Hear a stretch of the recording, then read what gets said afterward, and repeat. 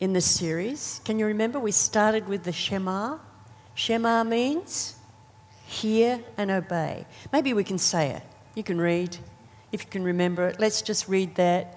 Hear, O Israel, the Lord our God, the Lord is one. Love the Lord, your God, with all your heart and with all your soul and with all your strength. And the little bit they added later, and love your neighbour as yourself. We started with that. We went on to the Lord's Prayer, which we'll probably recite later. So this is about prayer. It's about how God made us to have relationship with him. So we've actually journeyed a lot. We've had some great times. We've looked at the prayer Jesus prayed for his people, that they would be one and kept from the evil one. We've learnt that we can pray for ourselves and we can pray for those who are not yet believers. We've learned from the prayer that Jesus prayed in Gethsemane about forgiveness, and that was followed up with the prayer that Stephen prayed. Father, forgive them. They know not what they do. And we learned that the Lord's Prayer actually is something that becomes part of us. We live it. It forms us. And it forms our prayer life. So as we go back into some of the Old Testament today, we're going to move forward at the end to how relevant this is for us. I'm a firm believer that the more you know about the Old Testament, the more you know about Jesus. But more about that later. So it's a journey. So we're going back into the older part, and we've seen that video about the tabernacle, and I just want to give a little bit of the backstory to show them how they got there. You may remember that the story of Moses, you know that one? Where they brought them out of Egypt through the Red Sea and they landed at a place called Mount Sinai. You heard that one, Mount Sinai? Well, if you read Exodus, Leviticus, Numbers, if you are brave enough and can stay there, it's really hard to find out the chronology of stuff. You understand what that is? It doesn't go 1, 2, 3, this happened, then that happened, like you're taught to write essays. No, they deal with this little bit and then this little bit. And sometimes I'm reading there, I think, how many times did Moses go up that mountain? How long were they there? Does anyone know how many times at least Moses went up? At least 6 times he went up. You know how long they were there? At least a year. Because this was a time when God was going to take a new people, a motley bunch who'd been slaves, who had to learn a lot. He was going to take this new people that he had created and he was going to disciple them as a nation. He was going to show them about himself, themselves, and how they could relate together. So it's about discipling, a bit like what he does with us. But we need to go back just a little bit further to the beginning, whenever the beginning was, because I haven't got a clue. But in the beginning, God created. He created humans, and he made them in his image. And he made them to enjoy God, to be with God. He made them to communicate together. We were created to pray. We were created to say, hi, God, here I am today. My day's going well, how's yours? And there was the smile, there was the communication, there was the enjoyment and delight. But you and I know that the first humans really blew it because there was a lack of contentment of the relationship. Even though it was a relationship of enjoyment, it was called paradise, they lacked for nothing. There was this temptation there to be like God. And they gave in to temptation. They disobeyed, but they didn't understand at that moment that they had to live with the consequences of their choices. That's a hard lesson most of us have to learn at some stage, isn't it? Living with the consequences of our choices. So they were cast out of paradise. They lost access to the tree of life. And through them, death and sin entered this world. But God wasn't going to leave it there. No way. This earth now, this planet, became the territory of the enemy. Satan was given authority, and the prince of this air was called the god of this world. But God didn't leave it there. Years later, he sent a man called Abraham. Abraham. He called him. Now, I often wonder about this calling. I don't know whether Abraham was just the only one among a group of people who obeyed God. I have no idea. But I do know that Abraham obeyed God, and as a result of that, God gave him a promise. And he was promised that he would have a son, even though he was old. He would have a nation named after him, and he would have a land that he could call his own, and most of all, every nation throughout the whole world would be blessed by him. You and me are part of that. So Abraham lived about 2,000 years before Jesus came. You know how long that is? About as long as we've lived since Jesus came. It's a long time, eh? It's a long time. But after Abraham came another great man called Moses. Because 400 years later, after Abraham, here are these special people promised to Abraham living as slaves. When they first were taken down to Egypt, things were good. And when things are good, we have no desire to find out who we are, what we're meant for in this world. Life just goes on pretty easy. But things got more difficult, more difficult. And slaves have a habit of remembering bits and pieces in the past. And they lament where they are. And eventually, in desperation, they cry out to God.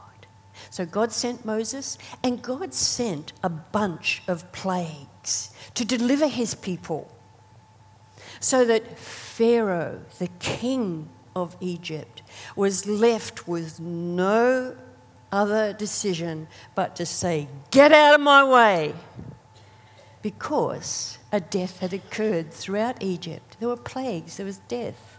And so the people of Egypt were saying, "Go, go, go." And the people of Egypt gave them precious stones and food and clothes and everything they needed and more, and said, "Go." And so they end up at Mount Sinai. You got the story? That's where they are. So Mount Sinai becomes a very important place. Today, we've already mentioned an important word when we had communion. We said that the blood that Jesus shed, that poured out from him, was the blood of a new covenant. Did you pick that language up? Well, a new covenant is something that implies that there must have been an older covenant.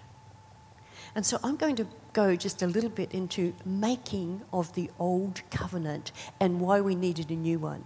So in the old covenant, there were 3 important things that had to happen. 3 important things.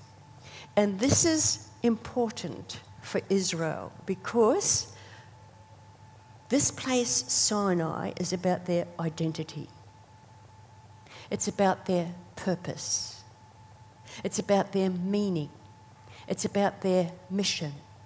Okay? That's what a covenant's about. It's about identity, purpose, mission. And so a covenant is created between God and his people that is called chosen and special people. You got that? Identity, mission, purpose, meaning. Now the covenant has 3 parts to it. And the first is all about God, where he says, "I am the Lord your God who delivered you out of Egypt. In fact, I'm the one that rescued you. I'm the one that broke the chains from slavery." Remember, we already had that in our communion too, how that we needed a deliverer, rescue. And so, I am the Lord your God who delivered you. And you are my people, says the Lord. But guess what? We've got to learn how to live together.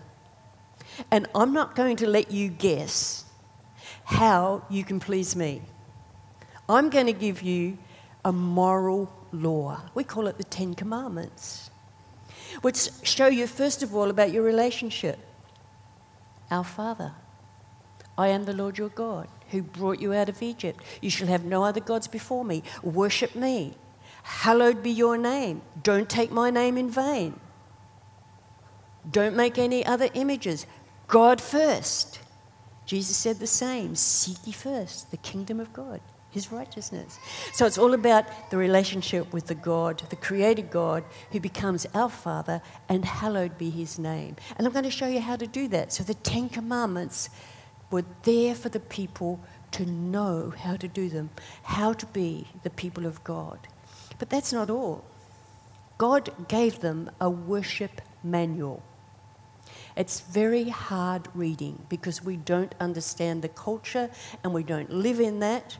And if it was going on today, we would hate it. But it does go on in some parts of the world today. It was a culture where the people had to know how to worship God. And the book of Leviticus is called the Handbook of Worship. Now, we don't have to do what they did, because we'll come to that later. But we've got to understand why they did what they did. Because God is holy, God is up there, God is transcendent, God was sinned against. And people, like ordinary people, had this gap. How do we do it? So he gave them a worship manual, how to worship me. And that was about the tabernacle. And it was about sacrifices and priests, the laws, that's called. But then he also said the third part of this covenant is, I will live among you. You got it? I've rescued you. You're my people. This is how you live. I'm not going to let you guess how to do it. And I'm going to live among you. Build me a tent. Did you know tabernacle is just a fancy word for tent? Tent. Build me a tent. And this tent would be made exactly how your tents are made, but a bit fancier. So I want to look at the Bible reading here. Build me a tent, I will live you. Did you see the slide with the covenant? You've got that. Okay, let's have a look at the Bible reading from Exodus. We've had it already in the little video. Moses said to the whole community of Israel, this is what the Lord commands. Okay? Have you had an architect that demanded how you built? This is the prime architect saying, command. Take a sacred offering for the Lord. Let those with generous hearts present the following gifts to the Lord: gold, silver, bronze, blue, purple, scarlet thread, fine linen, goat hair for cloth, tanned ram skins, fine goat skins, acacia wood, olive oil for lamps, spices for the anointing oil, fragrant incense, onyx stones, gemstones to be set in the ephod and the priest's chest piece. Come, all of you who are gifted craftsmen, construct everything God has commanded. And the details are there. They're there to the final inch, to exactly what's there. But look at that list. I love this list because there was no excuse for anyone not to give. There's stuff only rich people could bring. There's stuff that kids could bring. Go and get the goat's hair that's in the bramble bushes. Collect it, that's got along the trees. Collect it, bring it in. There's stuff that the women did all the time. Dye the threads. Collect the dye. Can you remember the colours? Yeah, dye them. And the stuff that only probably the men could do. Goat skins. One of the versions actually said the skins of seals. Anyhow, they were skins that could be weathered in storms and in the heat of the day. Everyone could bring something. But it was something they usually had to work for, to get. Go get that goat's hair. Go get that thread. Make it. And God's made people there who were able to put it all together and construct the temple. And so this is the part I love about the story. I love this part. I just wish it would happen sometimes in our community. I think it'd be great, just great. So let's look at these verses. Moses gave them the materials donated by the people as sacred offerings for the completion of the temple. But the people kept bringing additional gifts every morning, day after day, day after day. Go get the goat's hair. Finally, the craftsmen who were working on the sanctuary left their work. They went to Moses and said, "The people have given more than enough materials to complete the job the Lord has commanded us to do. It's overwhelming, it's too much. Stop it." So Moses gave to the command, and the message went through the camp. "Men and women, don't prepare any more gifts for the sanctuary. We've got enough. We've got enough." So the people stopped bringing their sacred offerings. The contributions were more than enough to complete the whole work. And here's the tabernacle. Just a picture of what we think it looked like. So the tabernacle became the tent of meeting for God. And you saw a little bit about that on the slide. But there was still one more thing needed. You've got the tent. Remember we said God's up there, we're down here, and this is ugliness of sin between us. God appointed people that he called priests to stand there between the people and God. So they were the representatives of the priests, of the people.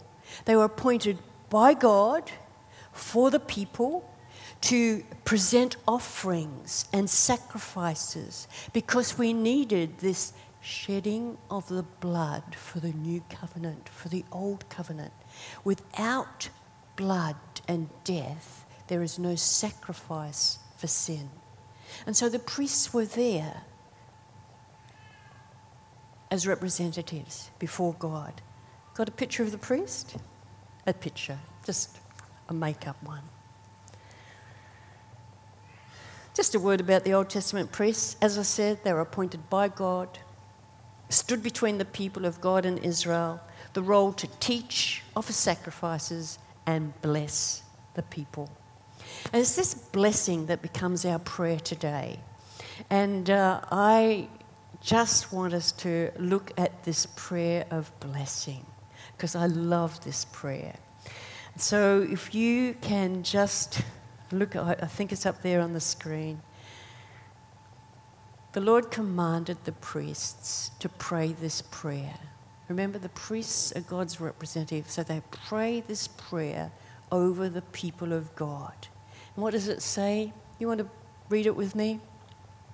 The Lord bless you and keep you. The Lord make his face shine upon you and be gracious to you. The Lord turn his face toward you and give you peace. So they will put my name on the Israelites and I will bless them.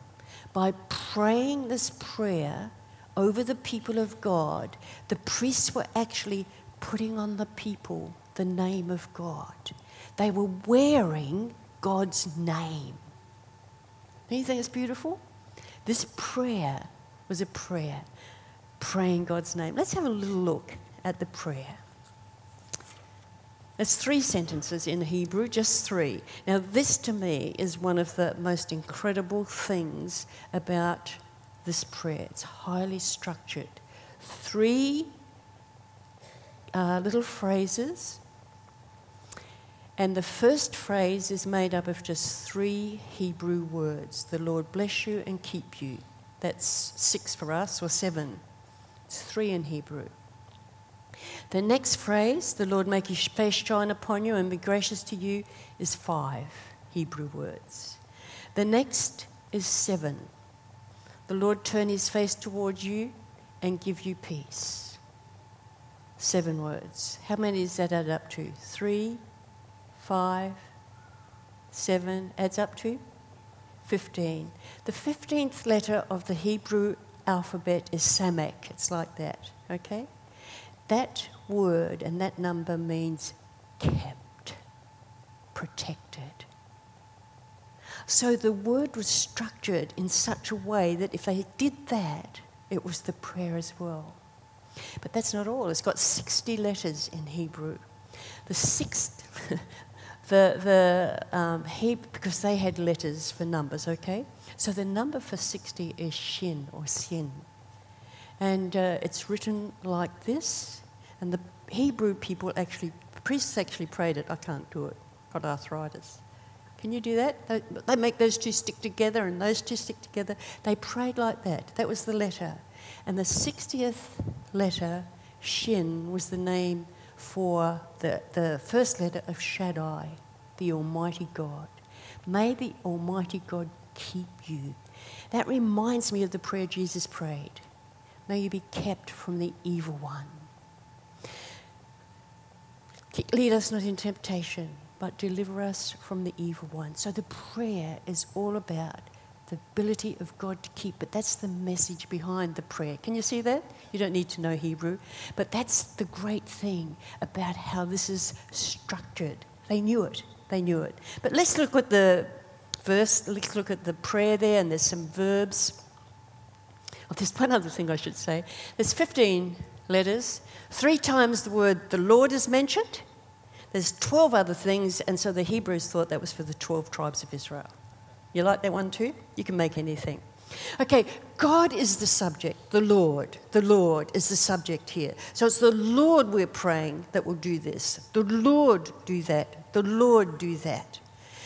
And there's 6 verbs. The Lord bless you. The Lord bless you and keep you. The Lord shine his face upon you and may you experience grace. The Lord lift up his face or turn to you, and may there be shalom. So there's 3 this side that are strong verbs that only God can do. Bless, shine, lift. They're the words of God, okay? The Lord bless you. The Lord shine upon you. The Lord lift up his countenance, or in one version, turn his face towards you. And as a result of these strong verbs of God's doing, this is what will happen. You will be kept. You will be experiencing the graciousness of God. You will be experiencing God's peace. Shalom. You've got it? Well, what on earth does the word bless mean? Well, it's an interesting little word. It actually means go on bended knee and give. But it demands a receiving. So God's blessing is there for us to receive. You got that? And it's a picture of God actually going on bended knee, offering us every good gift that we need, our daily bread. It's a picture of him doing this, and we are to take it. That's the blessing. And as a result, he'll keep us from the evil one. Keep us from temptation. Let his face shine upon you. Instead of a glare of the wrath of God on us, it's the shine, it's the smile of God. You know, when someone smiles at you, there's delight and pleasure, acceptance and warmth that's there. May you know God's smile. That's a way today that you can say it. Just may you know God's smile. Lift up his face or turn his face. That's a picture of God turning to us, turning to the people, the broken people, turning to us so that we know wholeness. Peace, the word shalom, which is different from peace, which means no war or conflict or no battle. It's something that Jesus said, my peace I give to you, not as the world gives you peace. It's something internal.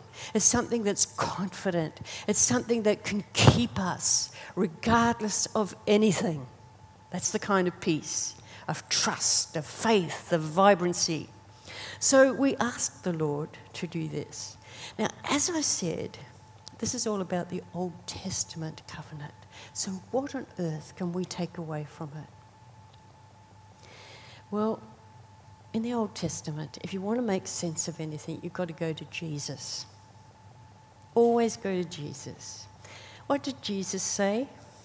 He said, this temple, because the tabernacle once they got in a static place, they built a temple, solid, exactly the same as the tent, but out of solid structure. So Jesus said, my body is the temple. This temple will be destroyed in 3 days.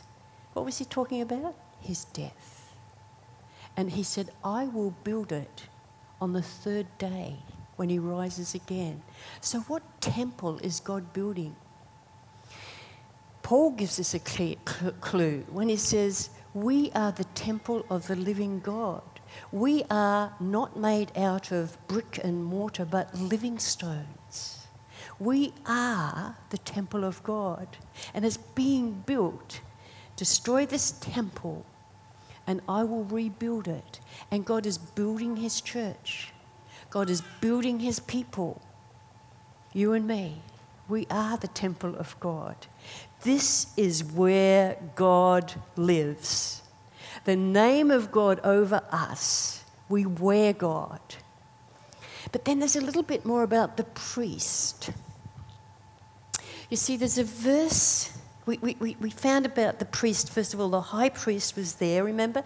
He was standing there as God's representative for God and the people. But listen to this verse, also in Leviticus, where it says it's in Exodus 19, where it says, out of all the nations, he said to Israel, you are my treasured people. Although the earth is mine, you will be for me a kingdom of priests, a holy nation. What Israel was meant to do was the people of God were meant to be the priest, the bearers of God's name, the representatives of God between the nations and God. And guess what? They failed. People were supposed to look at this nation and be attracted to Jesus. But then Paul again, or Peter, writing to us, picks this up in the letter of Peter. I think we may have that on a screen there, where it says, you are my people. You are my chosen people. I'm just looking for the verse, where he actually can go there. You are a chosen people. You are royal priests. So who's the priest now? You and me. Priests. Not someone fancy or special in clothes. We are royal priests. We are the holy nation. We are God's own possession. As a result, you can show others the goodness of God by your dedication, by your following of Jesus, by loving the Lord your God with all your heart, soul, and strength, and your neighbor as yourself, by living out this relationship. Our Father, hallowed be your name. As I lift up your name, I am your representative. So we are this holy nation, and we can show others, for he's called us out of darkness into light. Once we had no identity as a people. Once those slaves in Egypt had no identity. Now we are God's people. That's our identity. We are God's people. Once we had no mercy. Now we have received mercy. And so just as the high priest and Israel were to stand there, we today are God's people. For the nations, we stand there interceding, living as God among the people so that they may know the goodness of God. So this is a prayer of blessing. It's a prayer of dedication. It's knowing that we are blessed, as was Abraham and Moses and the people of God, and it's not for us alone. We're blessed to be a blessing. So I want us to actually pray this prayer as we finish today. I am going to pray it over you as a priest, and you are going to pray it with me over the others as a fellow priest. You got it? So we're going to pray it, but it's praying it into the lives of others. So let's have the prayer on the screen, and we'll stand and we will pray it. The prayer of blessing. Let's just say it very slowly. The Lord bless you and keep you. The Lord make his face shine on you and be gracious to you. The Lord turn his face toward you and give you peace. So we put our name, the name of the Lord, we put the name of the Lord on each of you today. You do the same for the people around you. You wearers of God. You people who've been brought out of darkness into life. The people who are called my people. We are here for the nations. We are here for the community of Launceston. We are here for our family. We are here to be a blessing. May God bless you. Have a seat. Amen.